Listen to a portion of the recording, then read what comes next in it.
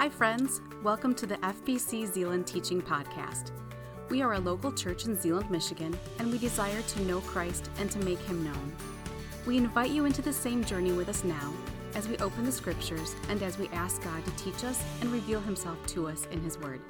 Thanks for stopping by. Well, if you have a Bible, I invite you to take your Bibles and turn to Genesis chapter 2. We have gone past Genesis 1 now for the moment. And next week we are going to look at Genesis chapter 3. And then the week after that, we're going to kind of combine Genesis chapter 2 and Genesis chapter 3. Today I want to begin what will be kind of two different teachings on marriage and family.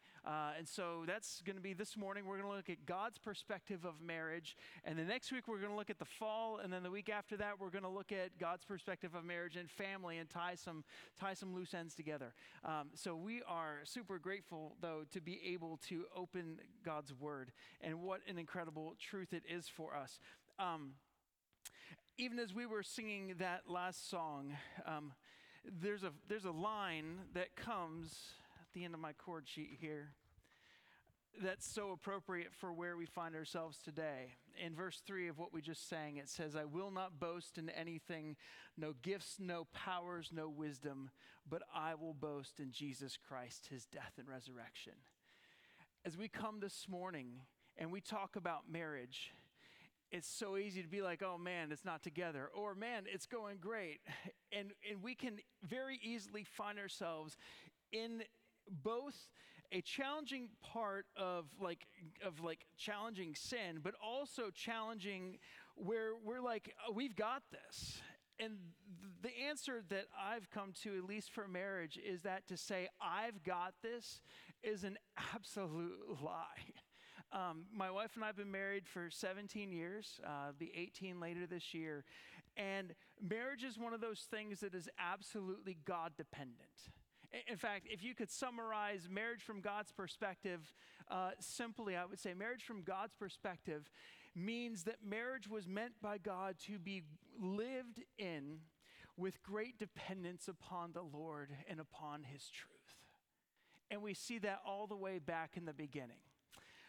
Several years ago, back I think it was in the early 60s, there was a famous song. Some of you who might like classic jazz may know this song by Frank Sinatra. It wasn't written by him, but it was performed by him. And the first phrase of this song says, "And now the end is near." It's a song that's being written about him coming to the end of his singing career. And so I face the final curtain. My friend, I'll say it clear. I'll state my case of which I'm certain. I've lived a life, he sings, that's full. I've traveled each and every highway, and more, much more than this, I did it my way. This is the way that a lot of us live our lives. And I want to just focus on that last phrase there. I did it my way. It's a Western thing. It's ruggedly independent to say I did it my way. It's also very human post-Genesis 3 to say this. While Frank Sinatra was the person who this song was actually written for, and who has a storied and very kind of crazy lifestyle, if you go back and you read about him, the decision to go my way was not made first by Frank. It was made first back in the garden by Adam and Eve, who said, "God, I know you've provided everything we need, but we'll do it our way." As we look at marriage this morning, and as we look at how God looks at marriage, this is one of those central things that we have to understand. When we say we did it our way always leads to chaos, and it always leads to hardship, and it always leads to struggle and conflict. And what God wants to invite you and what He wants to invite us in today, you and I in today, is radical God dependence in all areas of our life. Now, we're going to talk about marriage in God's perspective. I recognize that doesn't apply directly to everyone here. Some of you are young and marriage isn't even on your mind. Some of you have different backgrounds, even coming like single adults. Maybe you've experienced a divorce. God's grace is so sufficient to meet you wherever you are at today. But as we look at this teaching of marriage, this is so important for our lives, for how we engage with one another, for how we engage with our society, and even the truths that will be applied to marriage can be very directly applied to your personal life today, regardless of where you find yourself. And so Genesis chapter 2 is where we're going to be, and we're going to read from Genesis chapter 2, verse 4 to the end of the chapter. And so as you are able, I invite you to rise in body or in spirit for the reading of God's word.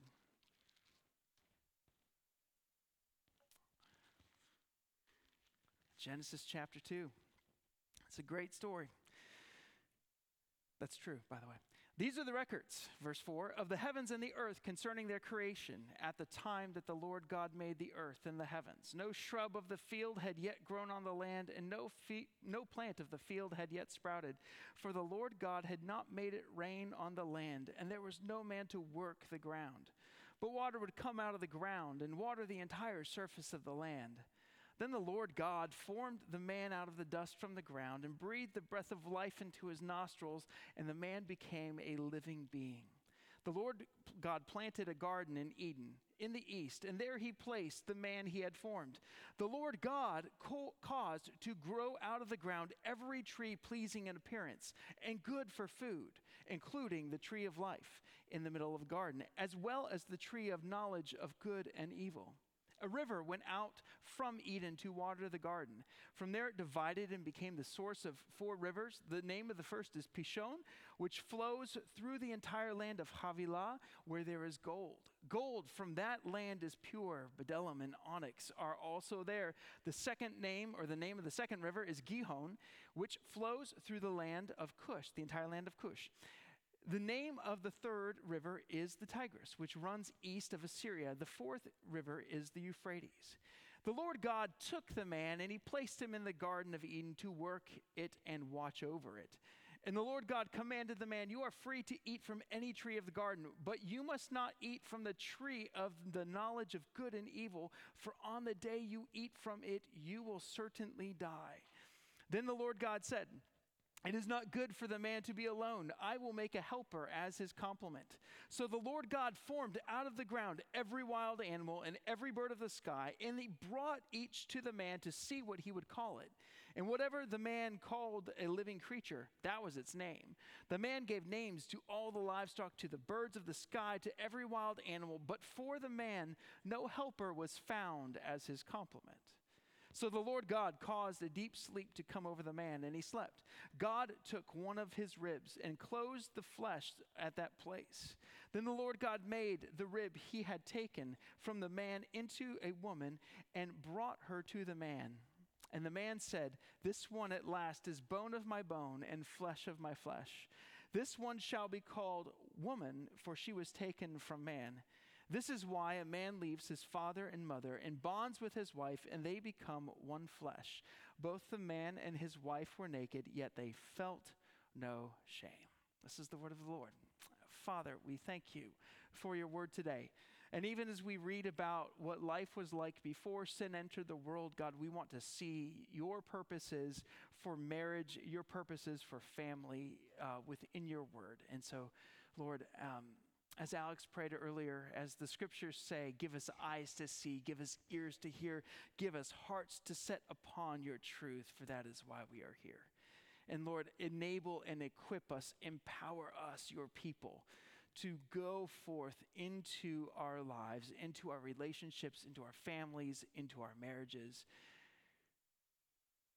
and be witnesses for you, even by how we live our everyday lives, in addition to the words that we speak that declare your praise, your glory, and your grace.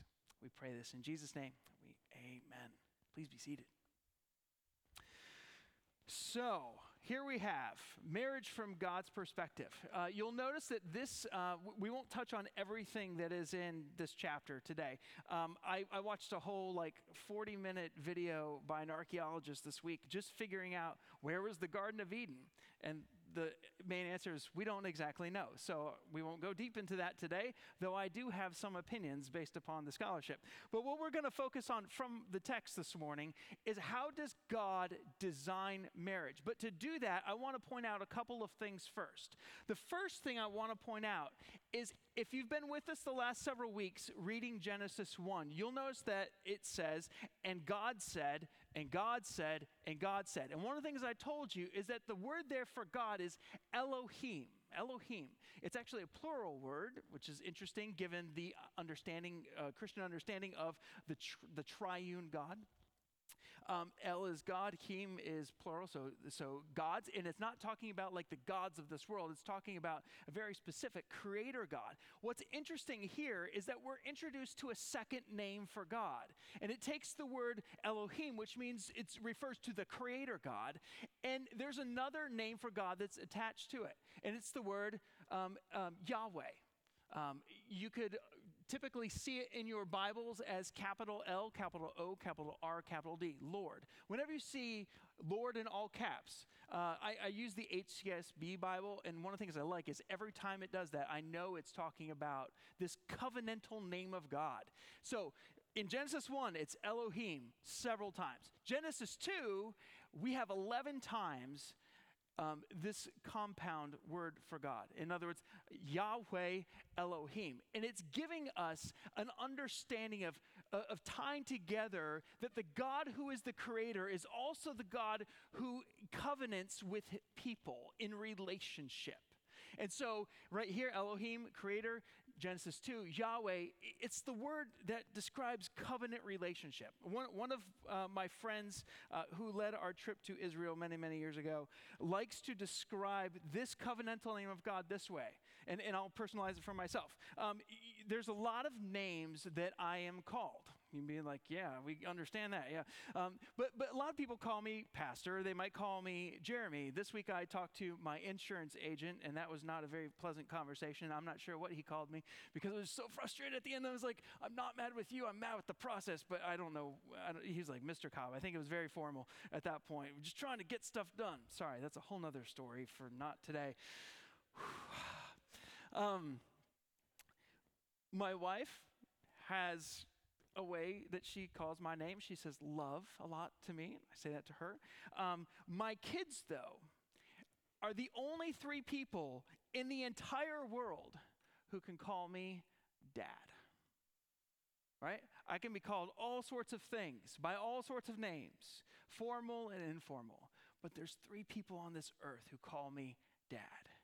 When we think about this name, capital L, capital R, capital L, O, R, and D, all caps, we have to think of it in relational terms. Whenever you see this word, I want you to think, this is God, the covenant creator, the one who steps down to make relationship with his people, because that's what's going on whenever this name is being used. God has other names that describe his omnipotence. He has other names that describe his powerful might. He has other names that describe his incredible ability to create far beyond our wildest dreams. But when he covenants with people, it's the Lord God in the text. So it says here, and the Lord God planted a garden. Well, actually, it says the Lord God had not made it rain. This is verse 5 on the land. And verse 7 says the Lord God formed the man out of the dust of the ground. So his creation of man, his forming of man is different than everything else he has done because man is made in his image. Verse 8 says the Lord God planted a garden in the Eden in the east and there he placed the man he had formed. The Lord God caused to grow out of the ground every tree. And you see this God who is the relator God, God who is the covenant-keeping God, is the one who is providing all of these things for man. In fact, in verses 7 to 9, we see several actions that the Lord God does. He forms, he breathes, he plants, he places. And the word there for place is a specific word. It means to set or to put. It can also mean to install. He installs the man into the garden, if you will. And then he causes the garden to grow. So when you think about the context in which the first marriage is placed in, this is what God has done to set the table for these people. He hasn't just left them, hey, here you go, figure it out. He has intentionally and purposefully formed, breathed, planted, placed, and he has caused to grow all these things so that he could provide for his people. This is a picture of the Euphrates River. So imagine you're in just a very lush, tropical, fertile place where God says, Adam, here's what I'm giving you to walk out all the purposes I have for you. It's interesting. I mentioned that the word in verse 8 is the word placed. Because one of the things that God is doing here is he's placing, or he's putting, or he's setting down, or he's installing the man that he had formed. But within the context of what God says in this whole thing, skipping over all these rivers and such, he gives different trees for them to be able to eat from. And we go to verse 15. It says, the Lord God, covenantal name here, took the man and he placed him in the garden. So you might be like just reading English like me and saying, oh, he just placed him there, right? It's interesting. Verse 8, he sets him down. He puts them. He installs them. In verse 15, it's actually a different word. When you read the word placed in Genesis 2:15, and you may want to note this in your Bible, it means that he caused him to rest in the garden. Just think about that for a moment. Like, God cares so much about the story that he's telling the Israelites as they're coming out of Egypt after they've been enslaved. He wants them to know that from the beginning, the way that God intended them is as he placed Adam and Eve into the garden, and as he provided all these things for them, he placed them in such a way that he caused them to rest in his care. All right, before we talk about marriage, this is the original state for what God desired for humanity. He wanted us to be caused to be rested. He wanted to place us in a scenario in which we had purpose and we have meaning, we have dignity. We are image bearers who are made to image, or made to work, holy work, but we're not intended to work from a perspective of toil and struggle. We're intended to work from a perspective of rest. Now, Genesis 3 absolutely messes this whole thing up, right? And we'll talk about that more next week. But God's original design is for us to be at such a relationship with him that we go, I'm loved by God, I'm known by God, I'm cared for by God. God has given me everything I need. I can rest. And before we go any further, we can experience this rest today. Now, we still toil in the world, right? We still toil at our jobs. If you grow gardens, you still find thorns, and that's just frustrating. And you still have to pull weeds, which is even perhaps more frustrating. But as we engage in the things in this world, we can experience a taste of this rest. And the taste of this rest that we experience here on this earth is that if you are in Christ, you are a new creation. There is no longer any enmity or any strife or any struggle relationally between us and God, because when God looks at you and you are his, he says, my child, and you can actually call him Yahweh, because you have a covenantal relationship with him through the Messiah, Jesus' death and resurrection. In fact, Jesus is the one who says, come to me, all you who are weary and you're heavy laden, and I will give you rest. Amidst all the toil of life, amidst the struggles that we find in our families and in our marriages, you can experience rest today. You can experience rest in Christ, even when all the world is shifting around you. On Christ the solid rock we stand, all other ground is sinking sand. So God places them, he puts them in the garden.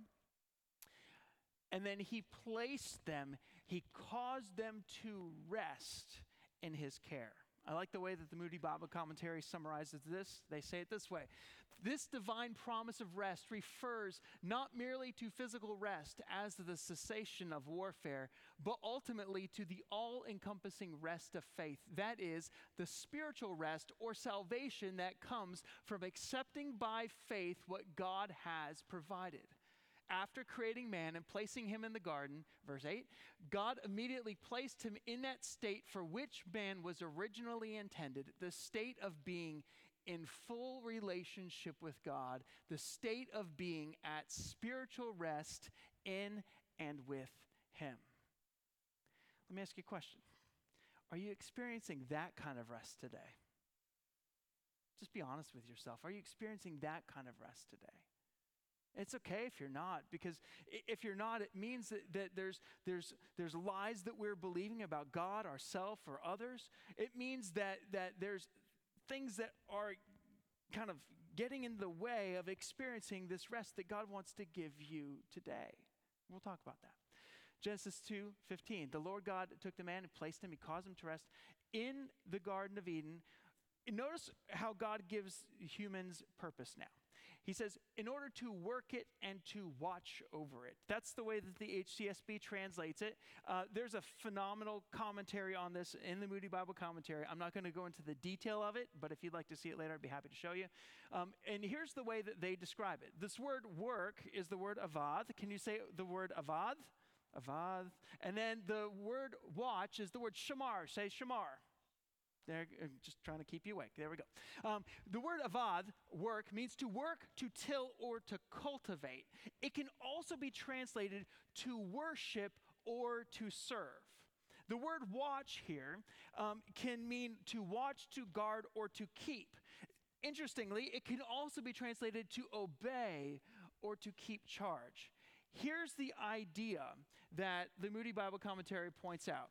They say, convincingly, in my view, so that when God says this here, it's better for us to translate, the Lord God took the man and placed him in the Garden of Eden to work it and to watch over it. It's better to translate this, the Lord God took the man and placed him in the Garden of Eden to worship and to serve, or to worship and to obey. When we think about that, and we think about, okay, God has given them everything they need. Now their work here is not just I'm going to till or to cultivate. It's going to be that I'm going to worship. I'm going to live in light of what God has said and what God has done. I'm going to live by faith that what God has said is true and is right and is good. And I'm going to trust him. And I'm going to obey. And so God says, here's what I want you to do. Here's how I want you to live. And they say, yes, we will follow. This obedience is not a now we must obey, like kind of rigid legalistic kind of thing. It's all set in the context of this covenant relationship with God, this relationship of love. And so this is the original context for marriage. The original context for marriage is that they would be at rest, that they would live in awe and obedience to God, which leads to worship, and that they would live in prayerful, relational, and physical dependence on God in the garden. That's the original context of marriage. That's how God designed it. And the reason why that matters is because we want to know how God designed it so that we know, okay, as we look at life today, Genesis 3 happens. We know where it got off, but God, how will you help us get back to this original state?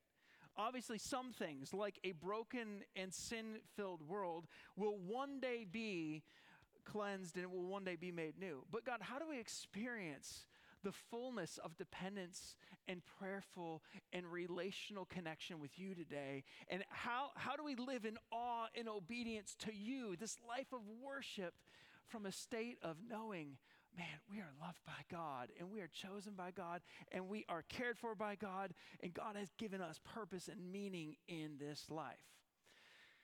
So that's the task that we have before us in the moments ahead. This is the setting for marriage. So we enter into verse 18 and following.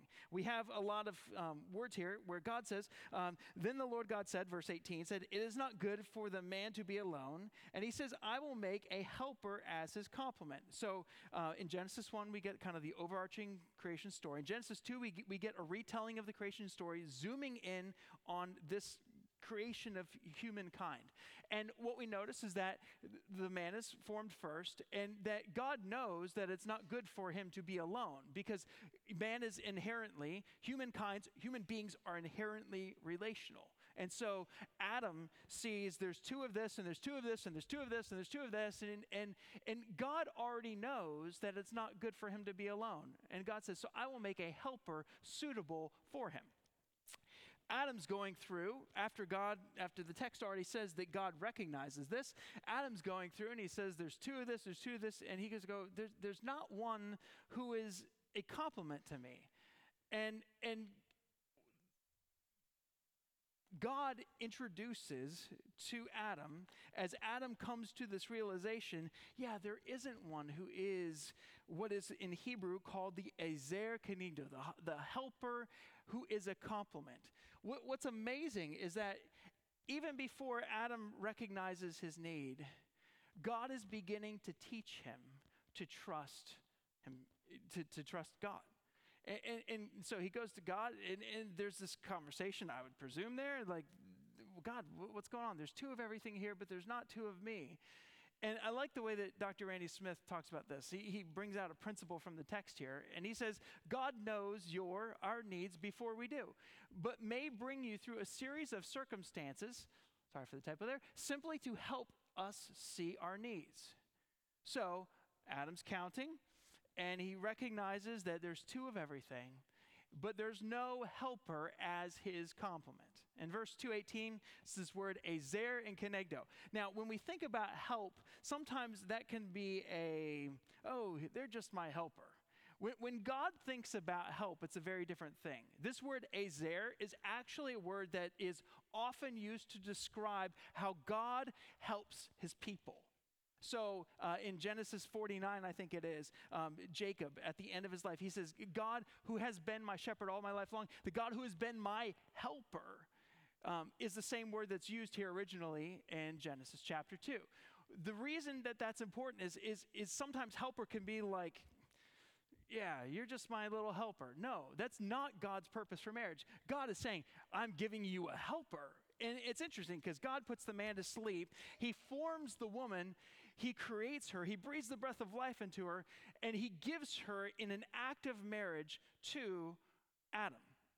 And in doing so, he's bringing assistance. He's bringing help.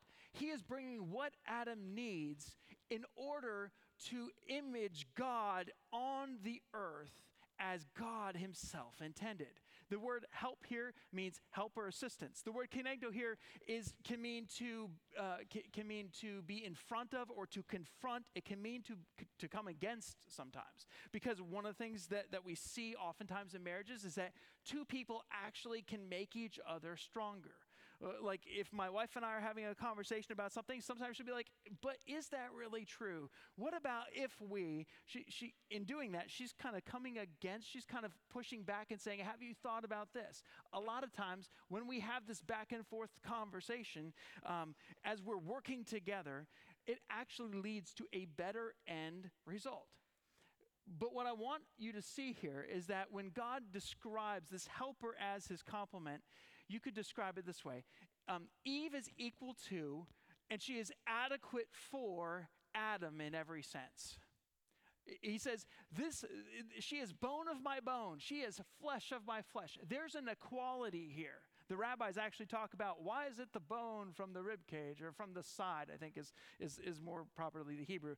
And some of the rabbis say, well, because if it were too high, the woman would have a too lofty opinion of herself. And if it were too low, there would be too lowly of opinion of herself. Take that with what you want. The idea here is that she is equal to and adequate for in every sense. She is distinct from Adam. She is given a different role than Adam, but she's never made less of or demeaned.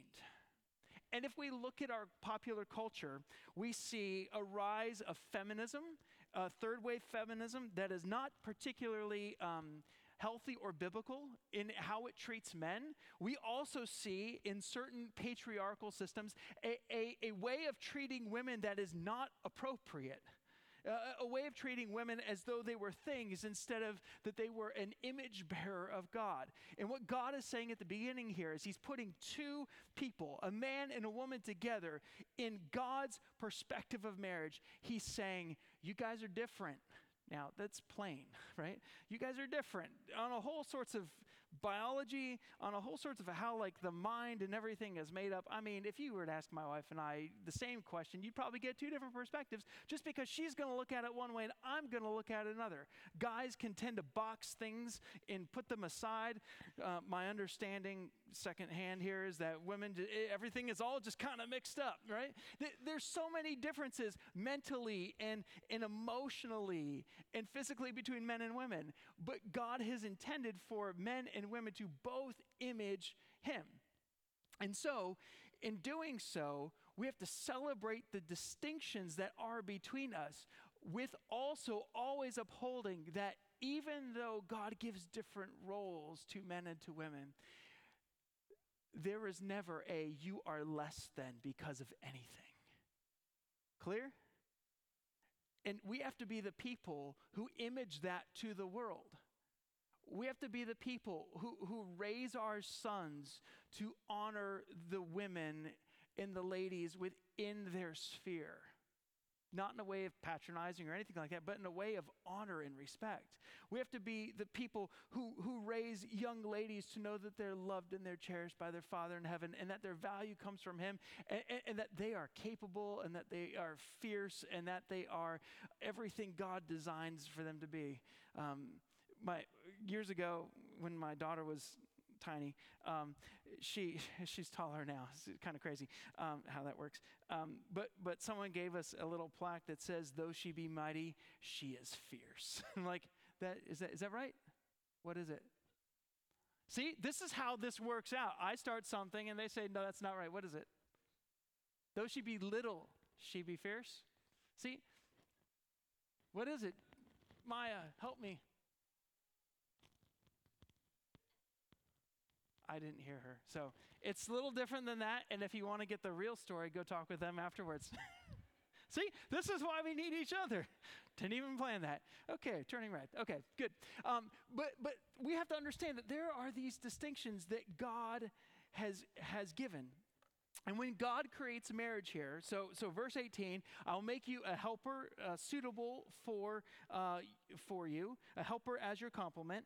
And then what we notice here in the verses that come, verse 22, after the Lord God causes a deep sleep and closes the flesh, it says, the Lord God made the rib that he had taken, this is verse 22, from the man into a woman, and he brought her to the man. This is a marriage expression. You can see that in Genesis 29. It comes back. This word brought her to the man.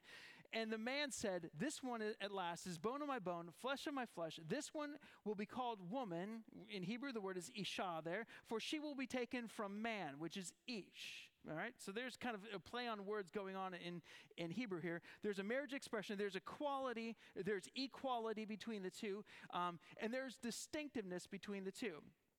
A lot of times I'll be studying this, we'll be studying this as we're going through pre-marriage with a couple, and one of the things I'll ask them is, now, as you come through this narrative, what does the man do? Like before the woman comes on the scene, what does the man do? And we'll talk about that. And one of the things that the man does in the text is that he's naming.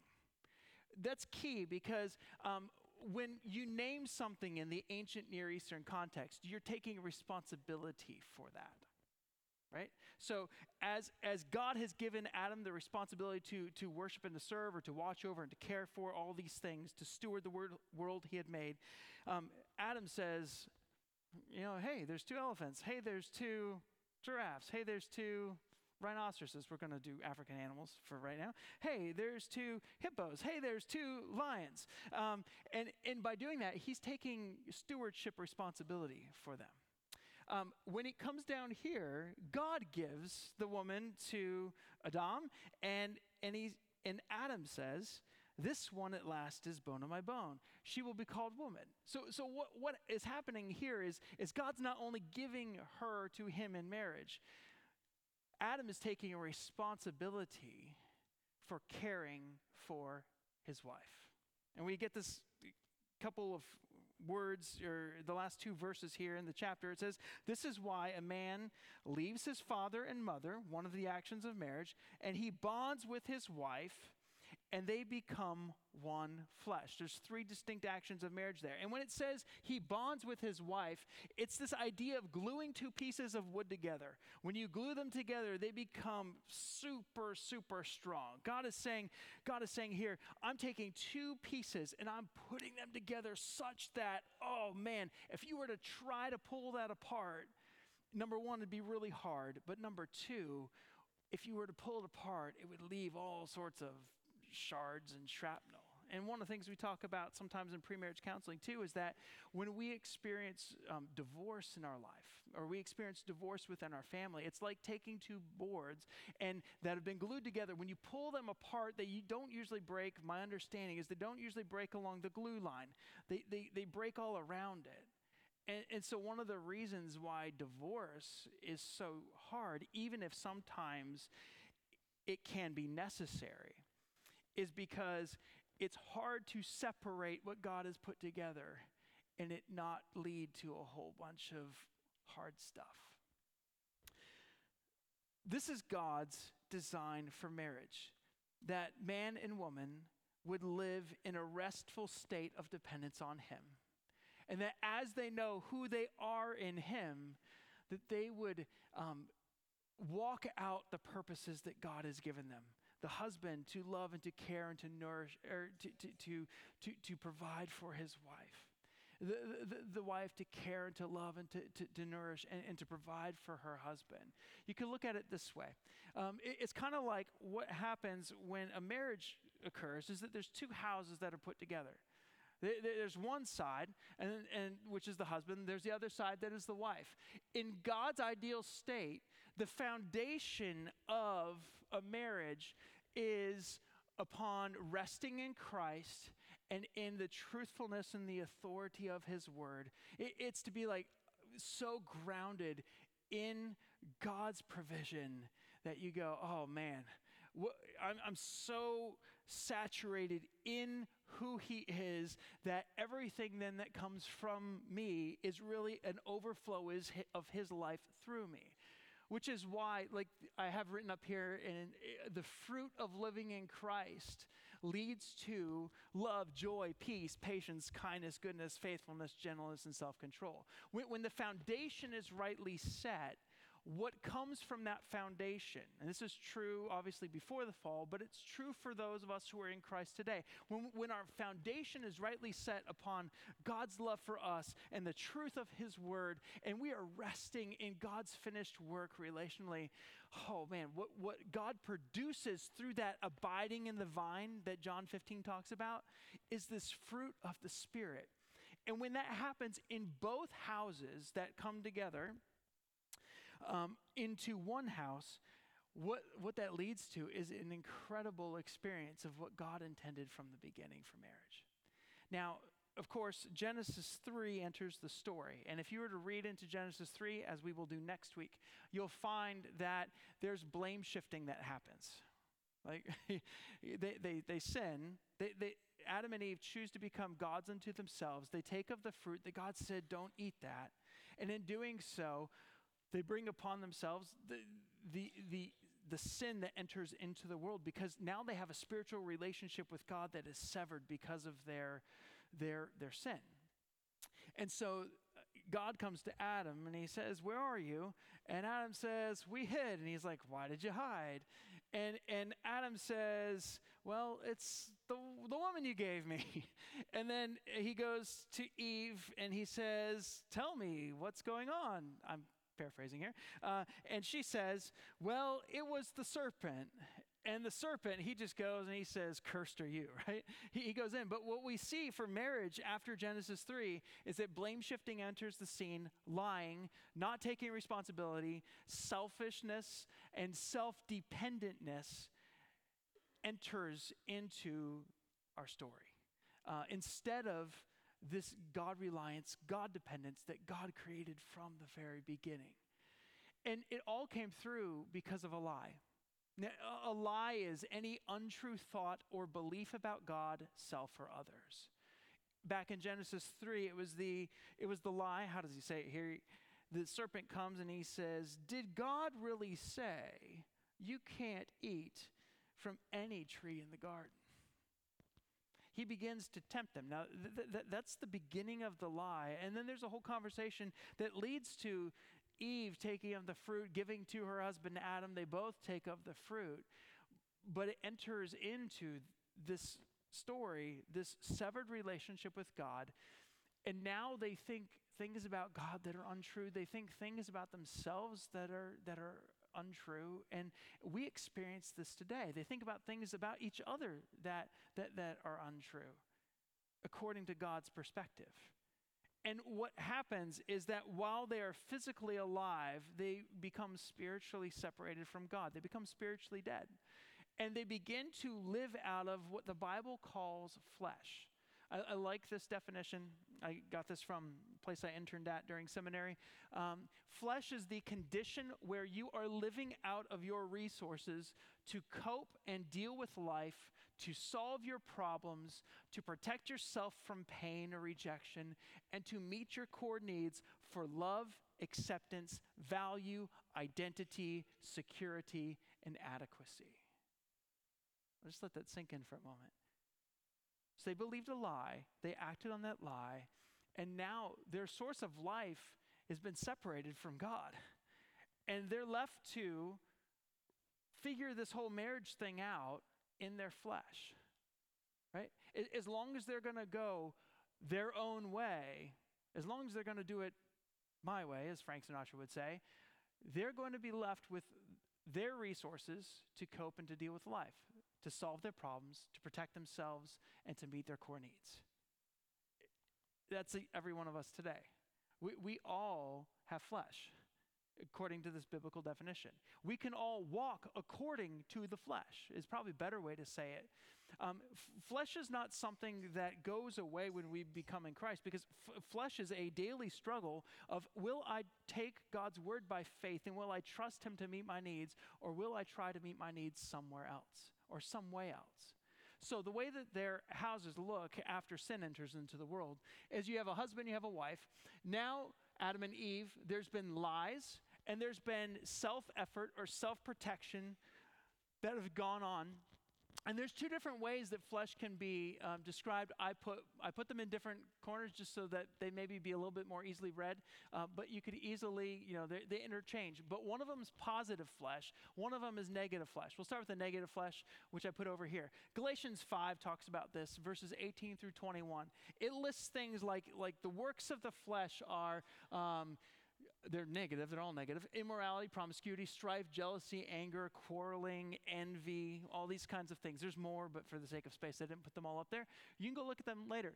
Those are ways that we try to justify ourselves, or we try to meet our needs in our own strength. So when we see anger, or when we see strife, or when we see envy, or when we see sexual immorality, or whenever we see promiscuity, these are ways that we're trying to meet legitimate needs in illegitimate ways. On the other hand, we can also try to meet these needs in a positive way.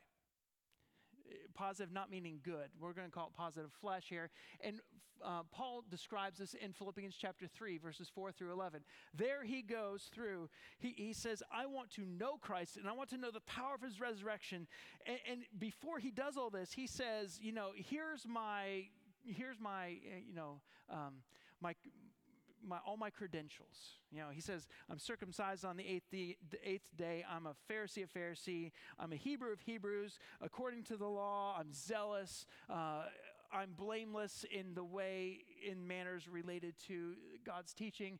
So confidence and ability he has. He's very religious. He's a rule follower. He's blameless. The problem is that Paul says, all these things that I once thought was my gain, I've counted as loss for the sake of Christ. one of the things that we experience in our marriages post Genesis 3 is we try to meet our needs in positive ways and in negative ways.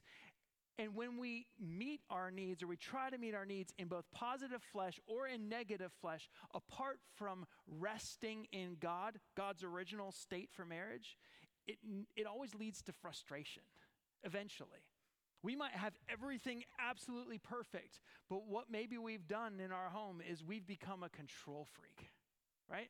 We may have legitimate emotional needs, but by expressing anger towards our spouse or maybe towards one of our kids, we're like, now I feel justified in saying that. All we've done is we've expressed a negative aspect of trying to conform or trying to control someone else. See, the thing about flesh is it always profits nothing, is what Paul says in the book of Romans. He says, flesh profits nothing. And flesh is one of those things that has to actively be denied, because we are introduced to two different ways we can live.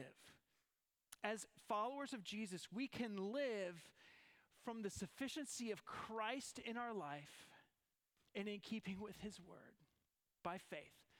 Or we can try to choose any positive or negative way to try to meet our needs. Jesus tells a story in Matthew chapter 7. He tells a story about two houses. And he says, there was the wise man who built his house on the rock. The rain came down, the streams rose, and the winds blew and beat against that house, but it did not fall because its foundation was on the rock.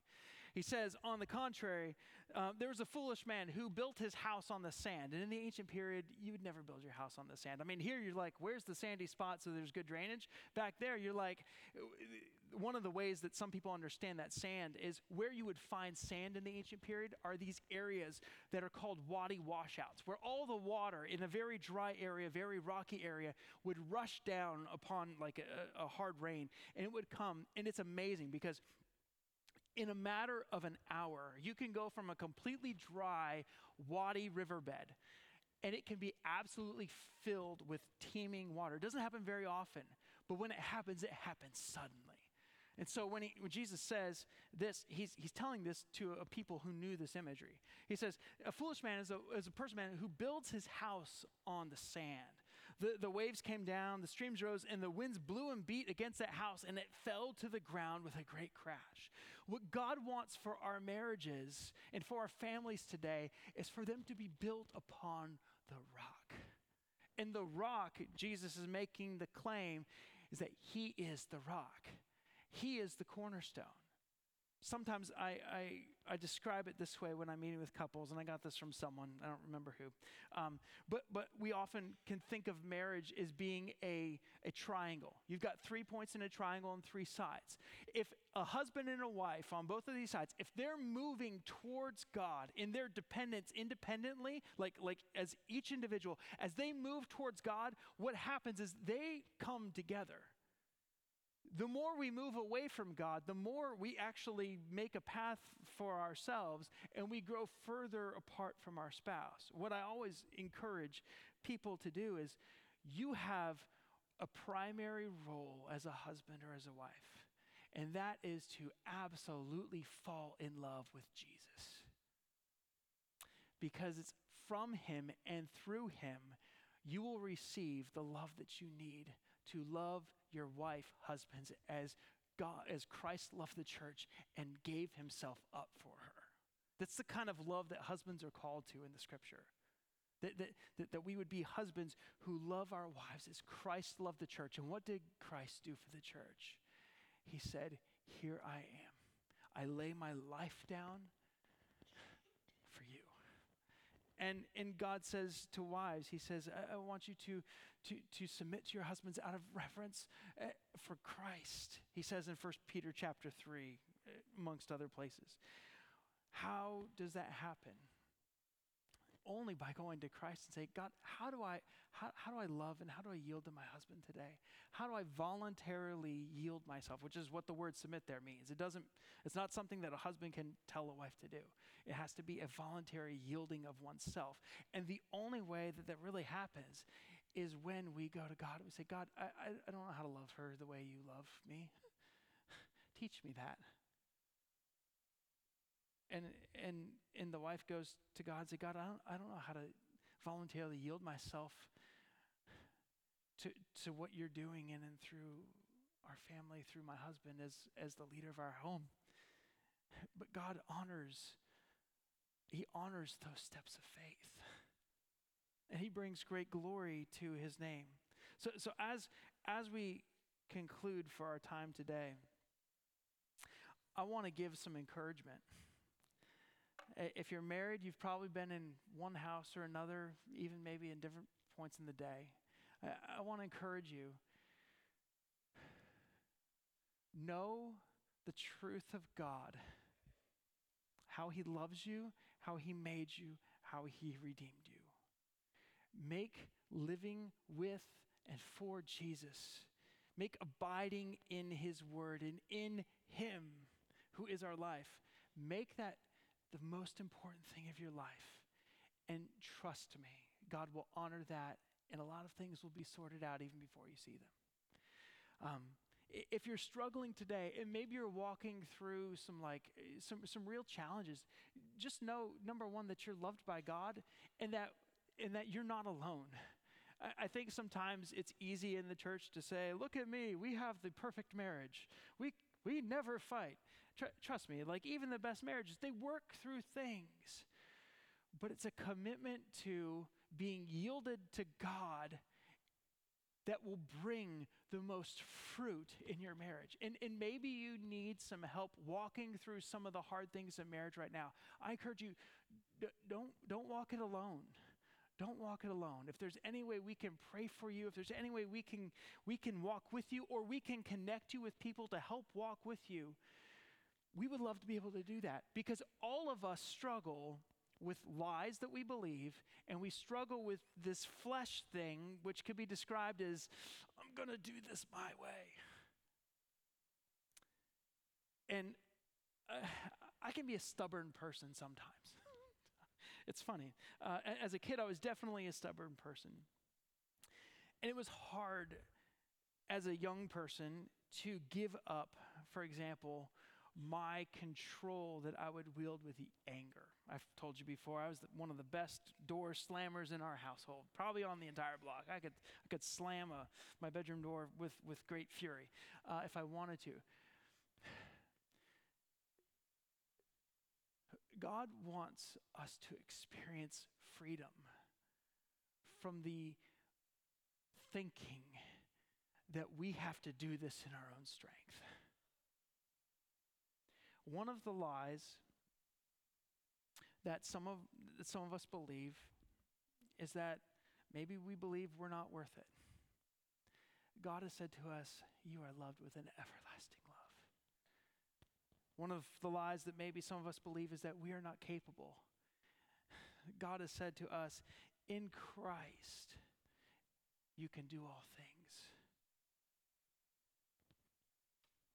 God has reminded us that when we are weak, it is actually an opportunity to show his strength.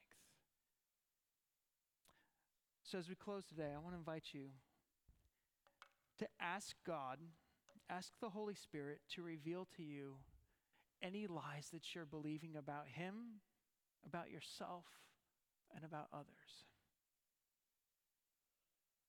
In fact, let's just take a moment right now and pray. I invite you to just close your eyes. Maybe it allows you to focus a little bit right now. Ask the Holy Spirit right now, Lord, are there any lies that we're believing about ourselves, about you, or about others? If the Holy Spirit brings something to your mind, that's something you need to come back to. Maybe you know the truth of God that counters that lie. Maybe you don't. You need to go open up the scriptures and say, God, reveal to me the truth of who you are, the truth of who I am, the truth of who my spouse or who my family member, who my friend is. And as God reveals that truth to you through his word, through his spirit, I invite you to exchange that lie that you're holding on to and to claim truth over that.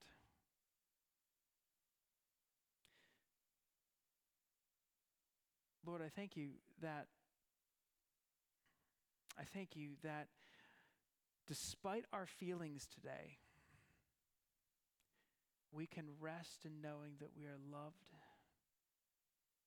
We can rest in knowing that we are adopted as your sons and daughters. We can rest in knowing that you've given us power and that you've given us grace to live today. God, we can rest in knowing that when you see us, you don't see the person we once were, that if we are in Christ, we are a new creation. You look at us and you see a redeemed person made in the image of God. And God, we can rest in knowing that even as you look at the world around us that might scoff or might turn its head at you, you look at them as people for whom Jesus died. God, we ask that you would give us eyes to see the way you see and hearts to love the way that you love. And God, I pray that as we go into this week, as you reveal continually these ways in which we're operating in our own strength and in our own way, God, that you would help us to regularly set our minds on what is true. Help us to make the choice and the decision to believe by faith what you have said and to live by faith what you have taught. Because we know that life comes from you. We know that rest comes from you. We come this morning, God, and some of us here, we're weak and we're burdened, and we need the rest that only Christ can give. As we go into the things that are before us today, God, we thank you that you're with us. Your word has promised that you never leave, that you never forsake. Your word, God, has promised that we can boldly come before the throne of grace, Hebrews 4 says, to receive help in our time of need. No matter where we are, God, no matter what we are struggling with right now, we come to receive your grace, to receive your life for the things that you have called us to do. Help us to walk by faith today, we pray. For your glory, for your renown, for the furthering of your kingdom here on this earth as it is in heaven. We pray in Jesus' name, amen. Thanks for listening.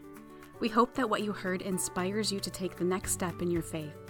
If you have questions about this message or would like more information about our church, we invite you to check us out at fbczealand.org or call us at 616-772-4377.